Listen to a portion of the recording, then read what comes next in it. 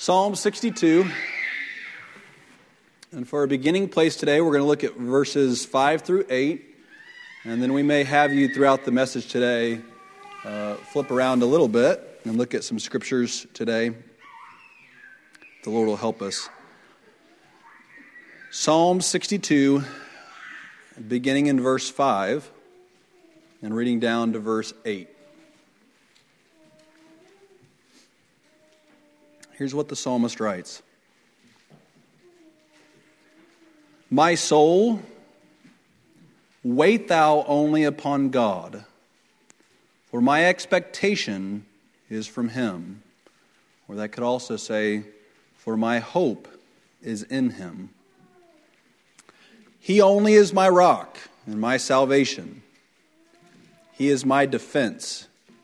I shall not be moved.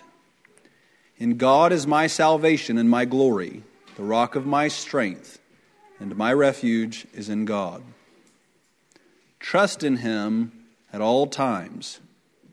Ye people, pour out your heart before him.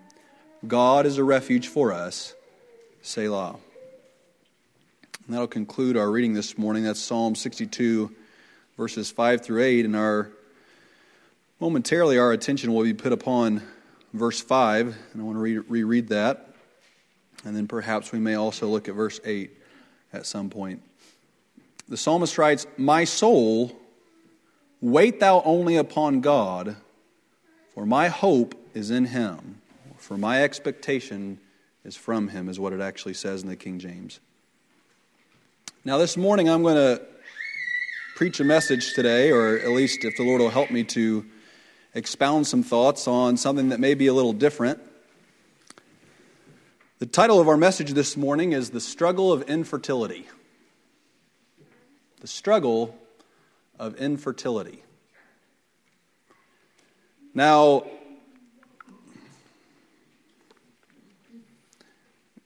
occasionally there are times where I don't understand why I'm preaching what I'm preaching, and this is one of those times. But I'm going to trust the Lord that there may be a reason for somebody here, or at times there are people watching online, and that it may do some good for somebody. When I was in Belize this past week, there was a thought that really struck me about 2/3 of the way through my trip, and that is how all around the world the struggles that people face are the exact same. That shouldn't amaze me, but for some reason when I go to a place that is so foreign and I am so expectant of some perhaps adventure-like experience.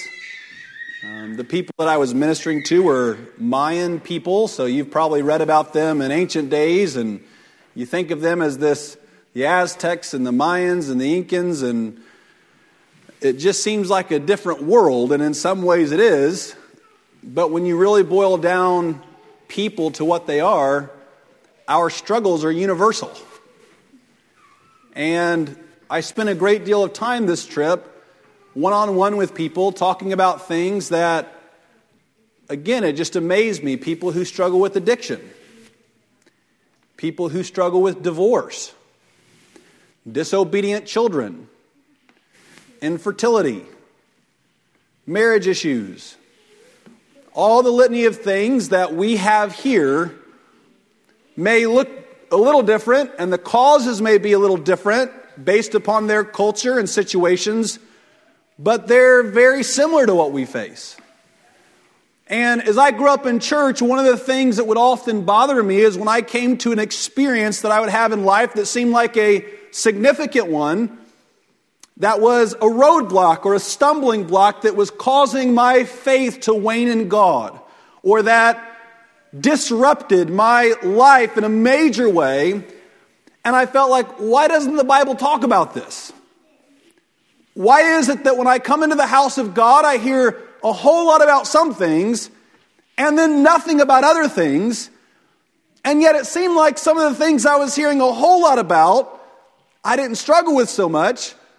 But the things that I never heard about were major obstacles to my life. And then I began to dig in the Word of God for myself, and I began to realize that those things that were major impediments to my life are all through the Scriptures. That God is not one who is ignorant to our needs or aloof from the major stumbling blocks in our life, but rather the Word of God is sufficient for every area of life.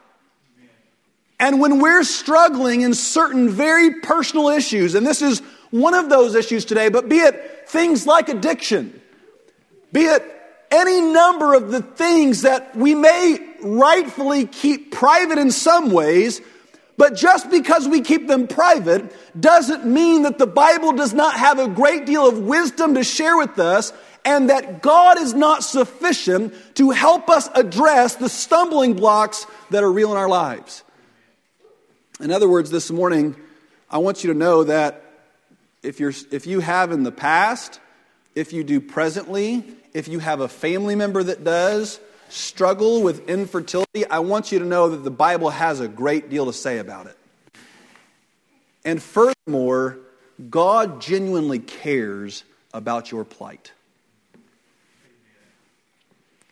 Because this is one of those issues that particularly for women, but also for men, can be a life-altering, gripping thing that you can't think of anything else all throughout each day except for what you're being deprived of. And that pain can create a whole lot of emotion towards other people and towards God. And I believe that's in part why God in such detail addresses these things. Now this morning, I don't pretend to be an expert on this, but I do hope that if it does anything, that it opens up the door of communication for people who have struggled with this.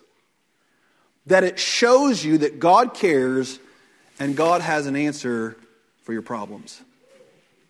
Here in the Scriptures, we look, and in our particular Scripture reading, I felt like it was appropriate. If you look at verse 5, the attitude of the psalmist, and he's speaking to himself. And he says, "My soul, wait thou only upon God, for my hope is in Him." If I could begin the message this morning with someone who may have struggled or is struggling with this, I want to advocate to you this same attitude that the psalmist portrays here before we look at all the different places in Scripture where this is discussed. Ultimately, you must place your faith and hope in God alone. This issue is no different than every other issue that we face that's a stumbling block in our lives. It comes in a different form, but it's no different than anything else. And ultimately, with every issue that is a stumbling block for us, we must come back to the original place, and that is, Lord, you know, and my trust is solely in you and in you alone. But as I was studying this, what I became amazed about is how many places in Scripture and how significant that this stumbling block truly is all throughout the Bible. We read of many women, and we'll go through some of these circumstances here in a moment, but if you think, for Sarah, it was often, or it wasn't often, it was at the center of discussion between Abraham and Sarah, and one of the center things of all of Abraham's life was that his wife was barren and unable to conceive a child. And there are so many lessons that are interwoven throughout the Old and the New Testament that really go back to Abraham and Sarah's struggle to conceive. The next scripture we read about is the next woman after that, and that is Rachel. She struggled. Rebecca struggled. So for 3 generations, all in the same family, we learn of this genuine struggle of these women, and God teaches us through their struggles various lessons that He could pass down to us. That's not all. We learn in the Bible also about a woman named Michal. It was Saul's daughter, David's wife. She struggled with barrenness, and she never had a child. Another story of Hannah in the book of 1 Samuel. Elizabeth, John the Baptist's mother.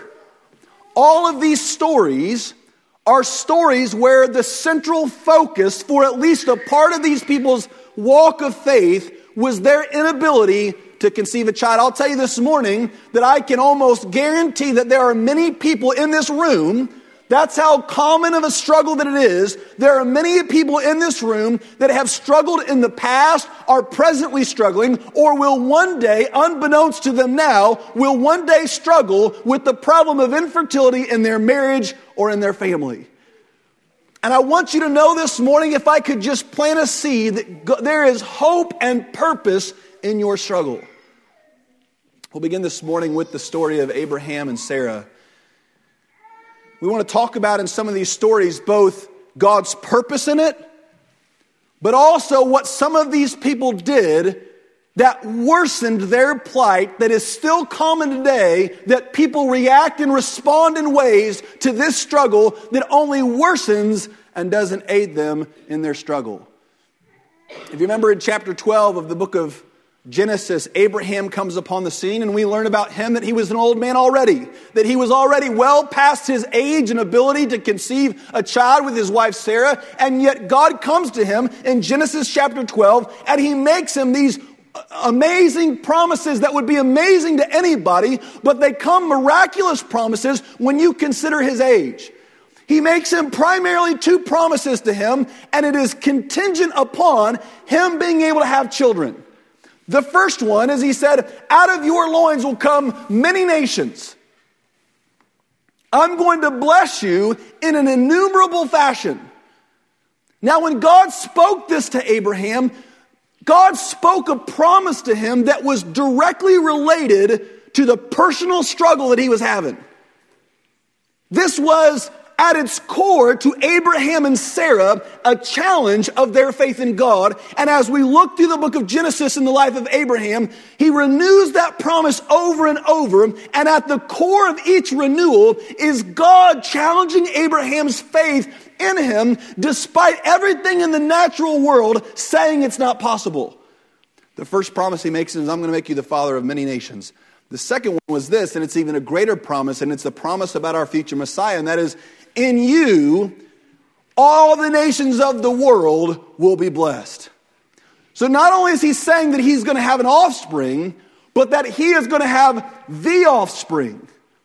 The Messiah, the one promised in Genesis chapter 3 verse 15, that there would come one of the seed of a woman that would bear the reproach and the sins of the world, that Satan would bruise his heel and he would crush his head, that he would destroy sin. And so we find in the promise in Genesis 3:15 the coming of a Savior, and then we see this promise renewed in Genesis chapter 12 that he, Abraham, it's going to be from his seed that these children or this child is going to come. And then here's the painful thing that happens. Time passes. Has God ever spoken something to you and you're eager for it to take place? You're expectant of it to take place, but it doesn't happen upon your schedule. That's a big struggle for me. It's been a very big challenge to my faith. I've shared this with you before, but I went 5 years between when I resigned the previous church that I pastored, and 5 years to the day whenever you called me to pastor. For 5 years, my life was on hold. I waited.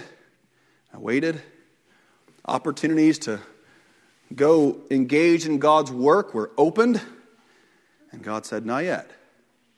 Not yet. But always down deep in my heart, I knew there's something that God wants me to do. But you know, it got harder and harder the longer that time passed and the more doors that were being closed, the harder it got, the more that it challenged my faith. God, are you sure? And very often I would be up on a spiritual high, waiting and anticipating, this is it. This is when it's coming. And we see through the life of Abraham a very similar thing, that Abraham believes that at first his servant Eliezer is going to be the seed whereby God blesses him. And God tells him in chapter 15, I believe, no, Eliezer is not it. He's not the seed. And then we find a situation that we may talk about here more in a minute, but then he bears a child with a different woman than his wife, Hagar. And Ishmael is born. And he comes before God and he says, please allow this to be the seed that comes before you. Allow Ishmael to live forever before you. And God says, nope, it's not going to be Ishmael. You see, God was doing something to Abraham in the waiting. Especially today in our rapid, quick culture, anytime God requires us to wait, for 99% of us, it is going to be a torture to our faith. And yet, what we have to trust and know is that it is in the passage of time that God is often working in us the greatest work that He can. If God gave us everything exactly when we wanted it, we would not mature in the sense. I was just teaching over this week in the chapel services. I was trying to teach the children that very thing, is that essentially good comes to those who wait. That oftentimes what you have to do is delay gratification and wait on things, and even in a natural sense, if you're willing to do that, good things come. In a spiritual things, that's only heightened, that when people wait upon the timing and purpose of God, good will come. Here, he has to wait. He gets to a place where God renews His promise in chapter 17 when he's 99 years old. I still joke with my grandmother. She's 96 or 97 years old. And I always joke with her that, there was a man and a woman that had a child that late in age, right? So hope is not gone for you. She's obviously had children, but I like to tease her about the possibility that she could have a child. And, really seeing her and seeing her condition of that old of an age reinforces the miracle that took place, and why when the angels tell Abraham that God is going to help Sarah to conceive a child, why that Sarah laughed at God or laughed at that promise. Because when I look at my grandmother, I say, it's been decades. It's almost been a half of a century since her body has been capable of even producing a child. And yet, that miracle was part of God's purpose in delaying what God was doing. Finally, he bears a child. But before that, in the waiting, Sarah took some missteps, didn't she? She got eager. Very often, the problems in our life can come when we refuse to wait on God's timing and assert our own in God's place. I would say a great deal of people's stunting to their spiritual growth is when they talk themselves into God having told them something. I call it the God card. When somebody is really eager to do something, they really want to do it. I think of somebody, a young couple that wants to get married. And I've counseled young couples before where one of them was really sold out to the Lord and really trying to do things right, and the other one, not so much. And you go to them and you try to lay out things very gently and lovingly, and you're looking in their best interest, and you say, at least let time pass. At least wait upon things to become more clear, because in its current condition, the attitudes and maturity of both of you, the spiritual condition of both of you is not built for longevity. It's likely that you're not going to last if you pursue this. And I can assure you that very often the response is, well, God told me. And there are some times where I've responded, no, He didn't. Because it's so obvious that it's the desire of their flesh to do what they want to do, and what they want is to silence anybody from giving them any response or wisdom. And unfortunately, I've seen in some of those situations that exactly what people counseled them against is exactly what took place, and the pain was only magnified by the fact that they rejected the wisdom of other people in the first place. They were eager, in short, to get what they wanted. That's what Sarah does. She's eager to have an heir. Now, at this time, even more than now, it was considered a shameful thing for a woman in particular. And so, no doubt, part of her eagerness is to remove the shame of her situation. And so what does she do? She gives Hagar. Gives her daughter to Hagar. or gives rather her servant Hagar to be with Abraham, and bears a child. And once her eagerness gets in the way, now I want to say this, her eagerness was based upon unbelief, wasn't it? God had made a promise, and she doubted God's promise. She doubted God's purpose. Now, listen, this morning, if you're a young lady or you're a couple or you know people who have struggled with infertility issues, who struggled to conceive a child, I want you to know that God, don't cast upon Him some malicious intent or doubt that He sees your problems or doubt that He cares for the moanings and cries that you might bring forward. God sees you, God cares, but God does all things for a reason. And just like Sarah here gets ahead of the game and gets eager and is unwilling to wait upon the Lord, what does it do? Well, the first thing it does is it creates jealousy in her home. It creates a wedge between her and Abraham. It leads her to act in ways both towards this woman, this servant, this innocent woman, and this young innocent boy in ways that only multiplies her sin towards them. You see, when we get ahead of the Lord's timing, it only creates often more problems. She's an example of this. Finally, God reconciles and He fixes the situation in many ways, and I won't go into the details this morning. But essentially what we find is that Sarah is able to conceive a child. His name is Isaac. And through him, that lineage that God had promised some 30 years earlier was going to be born. Now, the book of Romans chapter 4 tells us at how central her inability to conceive was to the story of Abraham and Sarah. Listen to what it says, because what it does is it considers the faith of Abraham and Sarah. If we go to Hebrews chapter 11, we find that he elevates Sarah's faith, that she even trusted God in the time of infertility. So she went through a period of her life where she struggled to trust God, but she comes to a point in Hebrews chapter 11, I believe verses 8 and 9, somewhere in there, where she begins to trust God. Here in Romans chapter 4, we find that Abraham does the same, that he begins to trust God with this big issue that is a central point of their problem, and God uses their struggle as an example of faith that we might all glean and follow. Listen to what it says in Romans chapter 4, verse 17. As it is written, I have made thee a father of many nations, before him whom he believed, even God who quickened the dead, and calleth those things which be not as though they were, who against hope believed in hope, that he might become the father of many nations, according to that which was spoken, so shall thy seed be. So notice what he's saying here. At the central part of God saying, I want you all to look to Abraham and look at the extraordinary faith that he had. At the center part of God's example is, he was unable to have a child, and then God gave him a child. And through that whole waiting period, Abraham trusted God that God would do what he had promised to do, despite the unlikelihood of his situation. Here's what I'm trying to say this morning.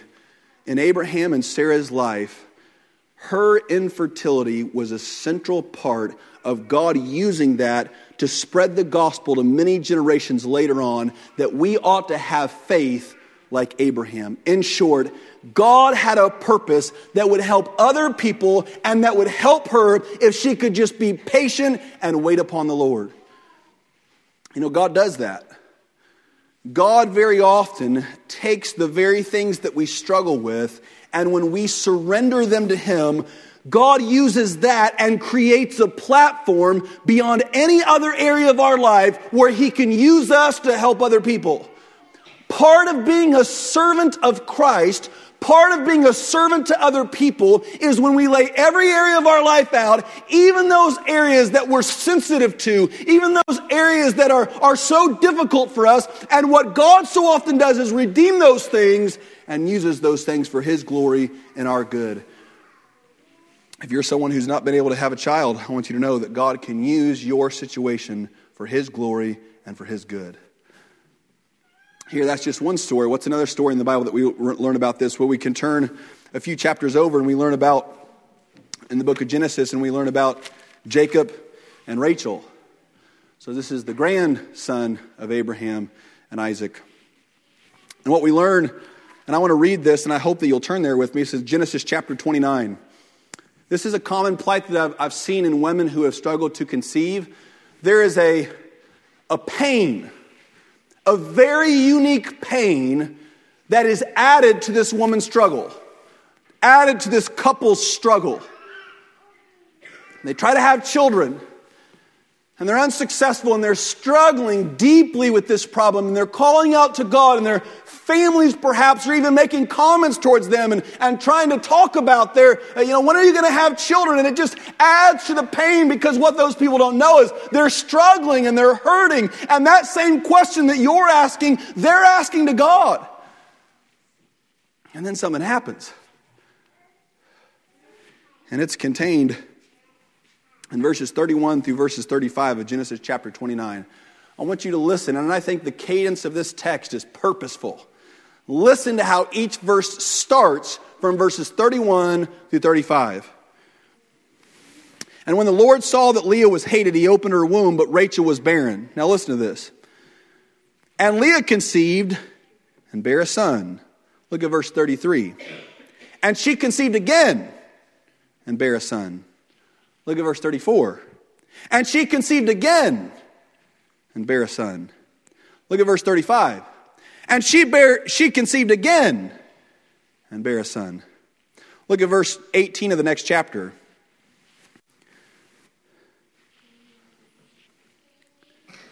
And Leah said, God hath given me my hire, because I have given my maiden to my husband. And she called his name Issachar. And Leah conceived again and bare Jacob the sixth son. Look at verse 21. And afterwards she bare a daughter and called her name Dinah. Oh, look at the pain that goes on here. Rachel is married to Jacob. Of course, at this time, polygamy exists, and so is Leah, and so are both of their servant or handmaidens are conceiving children with Jacob. And here, Rachel is desperate to have a child. And the Lord had closed her womb. She couldn't. And did you notice the cadence of those verses? Her sister Leah conceived again and again and again. 7 times. Just her own sister conceived a child. What do you think that did to Rachel's heart? I've talked to young ladies who have struggled with this before, and in tears often they say, I'm really happy for my friend.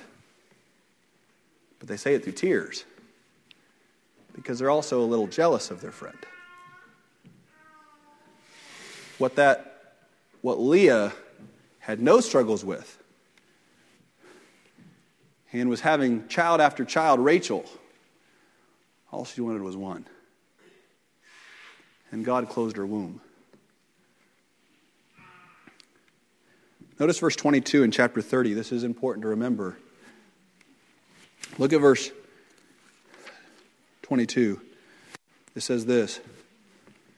And God remembered Rachel, and God hearkened to her and opened her womb. The story we learned from Sarah and Abraham was that God has a purpose in everything that he does, even in making a people being unwilling to have a child. What do we learn from this story? Here's what we learn from this story. Here's what we also learn from Jacob's parents' story. God hears the prayers of people who call out to him with this struggle. She prayed. She called out to God. I can't imagine a woman more earnest in her prayers than the earnestness of a woman that desires a child. You know how I know that? Because we read in 1 Samuel chapter 1 the story of Hannah, Samuel's mother. Again, polygamy exists. Elkanah is her husband, and yet his other wife, is able to have children quite easily. And Hannah cannot. But here's the uniqueness about Hannah's situation. The other woman is purposely taunting her.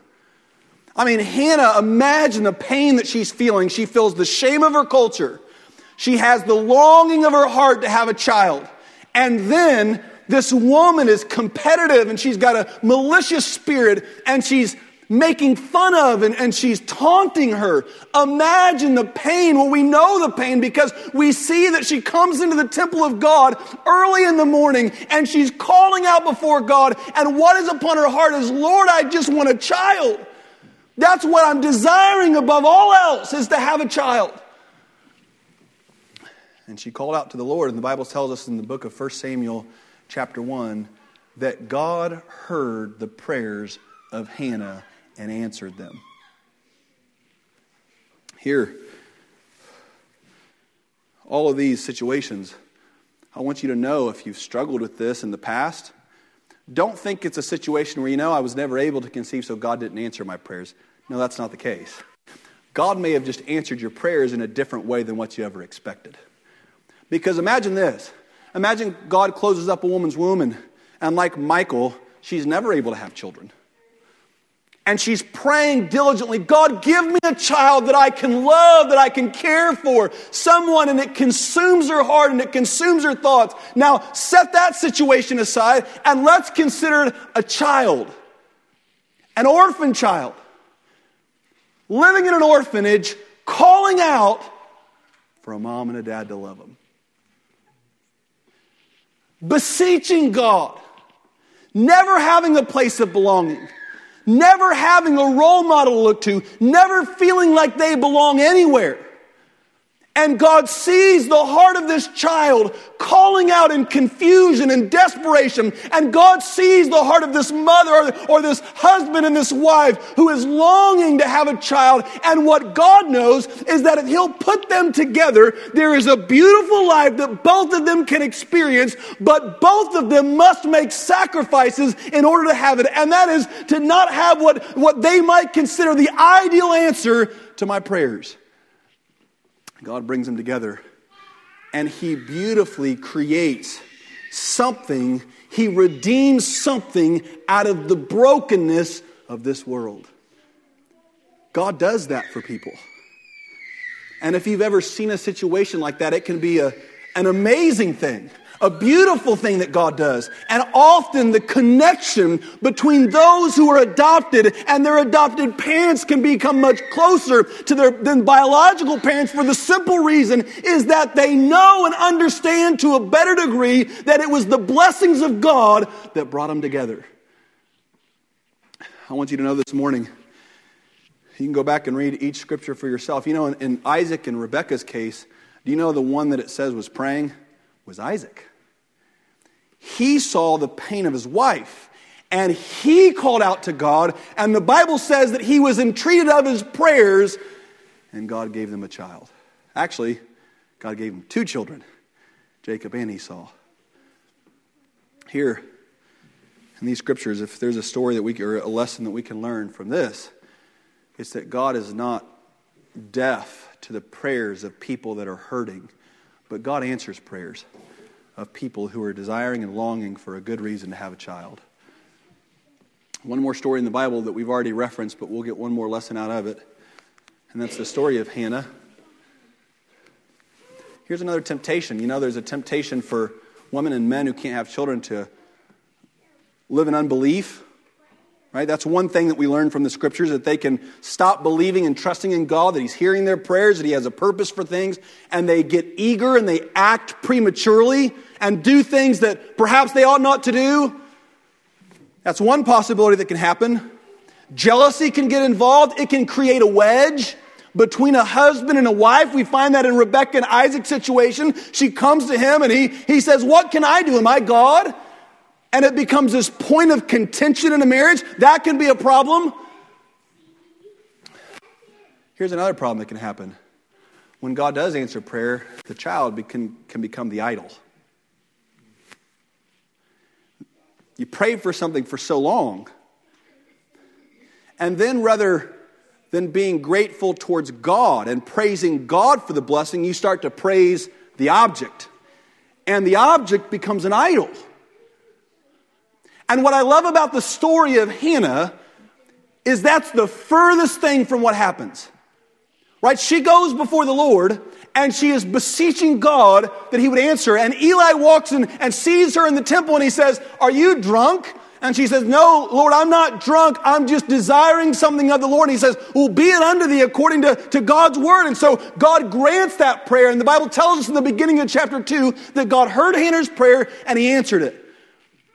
Then after she conceives this child, the natural temptation you would think later on in her age is that she would just hover over this child and make this child the object of everything in her world. I heard somebody just the other day, some famous person who was struggling with this. They said something about how once their child was born, that their husband knew that the child was first, their husband was second, and then their career was third. And I thought, man, you're doing that child a great disservice. Best thing for you can do to that child is put things in its proper order and let that child know where they belong in the hierarchy of love and need, and that is God first, and that your devotion is to your husband next, and then your children. Here's what Hannah does. She says, "You blessed me with this child." The King James uses the word lent. We think of that as a loan that you get back. That's not what it means in the original. It means to give somebody, give something. And so what does Hannah do? She says, "You've given me this child. I'm going to give him back to you." Now here's what I love about this story. Is she goes to the temple, and by all accounts she lived a good distance from the temple. So all that we know is that she went back at least once a year, perhaps twice a year by requirement. Maybe she went back more, but if she did, it was quite the journey from where she lived to get back there. So we know she's not just living in the neighborhood seeing him every day. No, when she gave her son to the Lord, she completely gave him over and said, "He is your child."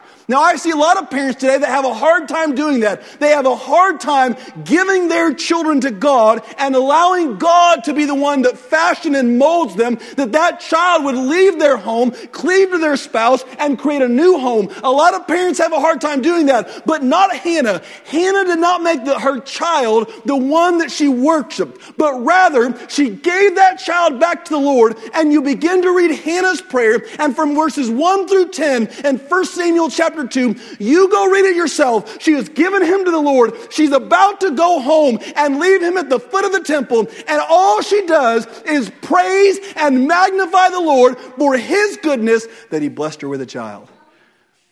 She's not jealous.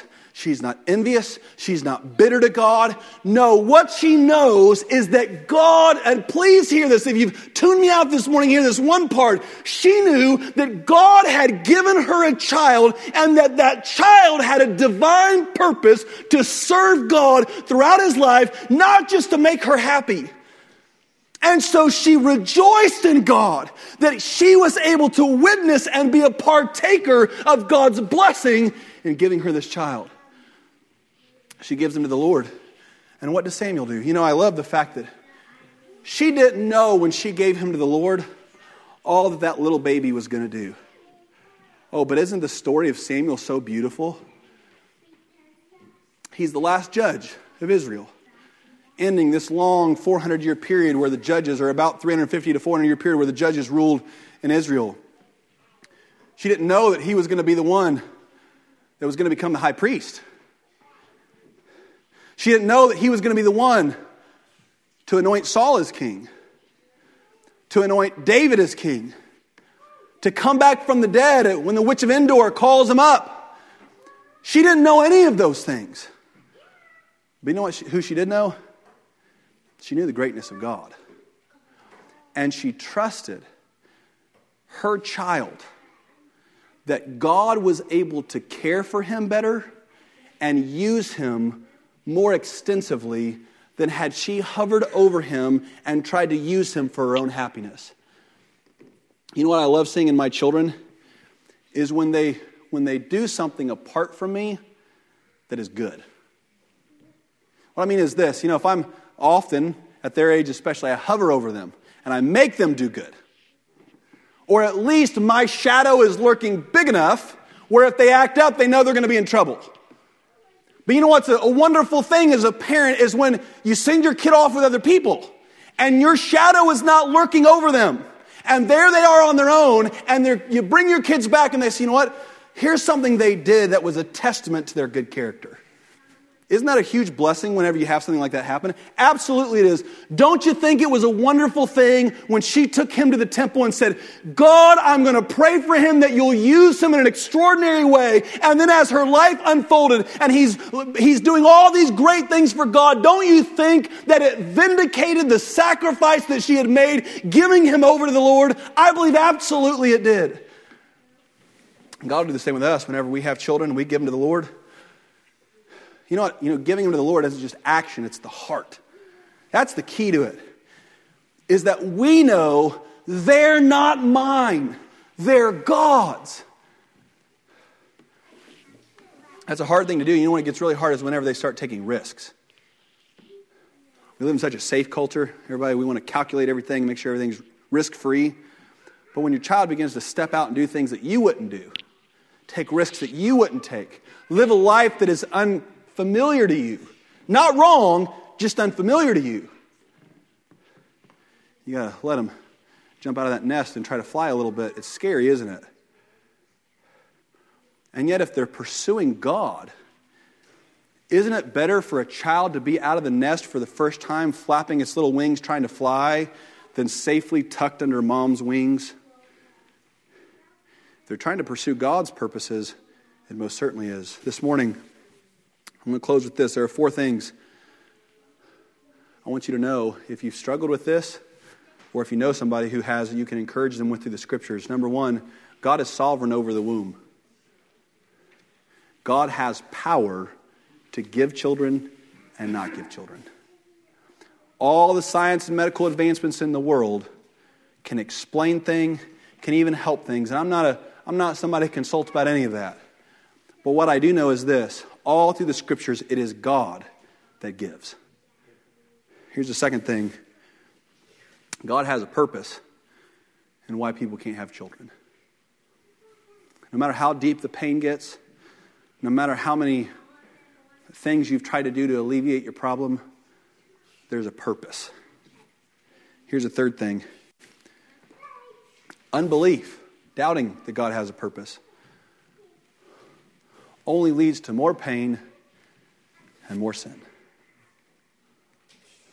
upon you and upon other people. And here's a fourth encouraging thing. God hears your cry for a child. God knows the desires of your heart.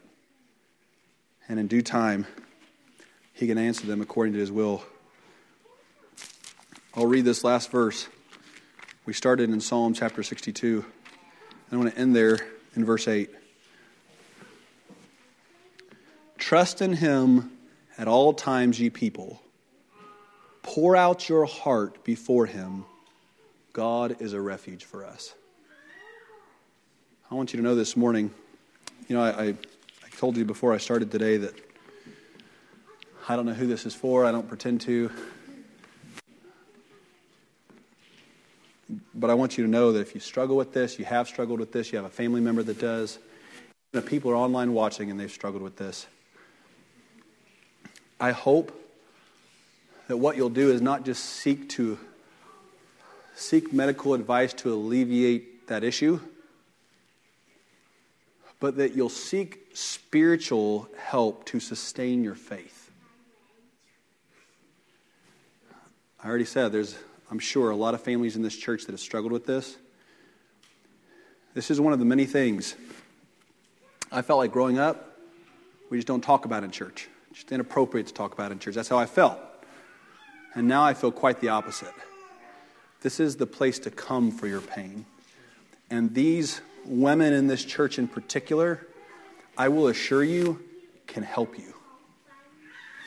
They can help sustain your faith. They can't cure you can't cure your struggle, your problem that you're facing. But they can help be a support. That's what I think. I reference it often because I think it's so important. This is one of those things that the older women are meant to teach the younger women, meant to help them. meant to be one that when you're calling out and your husband doesn't understand and he becomes angry and frustrated and he's just at his wit's end and you feel like you have nowhere to go and you're calling out to God and it seems that God doesn't want to hear and God won't answer you and you try to seek relief. That's where you can come to the godly women who can look to the Word of God and who can look to their own experience and can help and encourage you and sustain you in this waiting period and trial of your faith. That's how God wants to use His church. That's how God, very often we don't say a lot about the role of women, and it seems many of the examples that we give in the Bible are men, but listen, this is a unique opportunity for women to serve a large demographic of people who are hurting and suffering in this world that leads them towards doubting God and pushes them away, that Satan can use as a wedge in their faith. And men who, wives struggle with that, you're not alone either.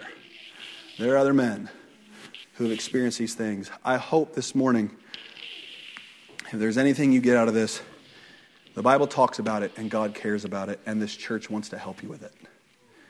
Those are the three things I want you to get. And I hope that God would use it in some way to help you and encourage you. Testimonies.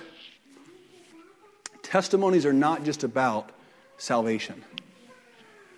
When God gives us experiences, oftentimes those testimonials are meant to help people we don't know anything about. When God leads you to tell a testimony about something that doesn't involve your experience of salvation, but a struggle He has delivered you through, won't you let God use your struggles and your failings to minister to people? Wouldn't you have loved if right before you were about to descend into the depression and the heartache and the pain and the hopelessness that you felt, had somebody that you loved and cared about you stood up in the house of God and said, I want you to know, I don't know who this is for, but I have struggled with this and God delivered me and there's hope and there's answers and there's things God can do to encourage you. Would you not have loved for somebody to do that for you? And let God do that through you for others.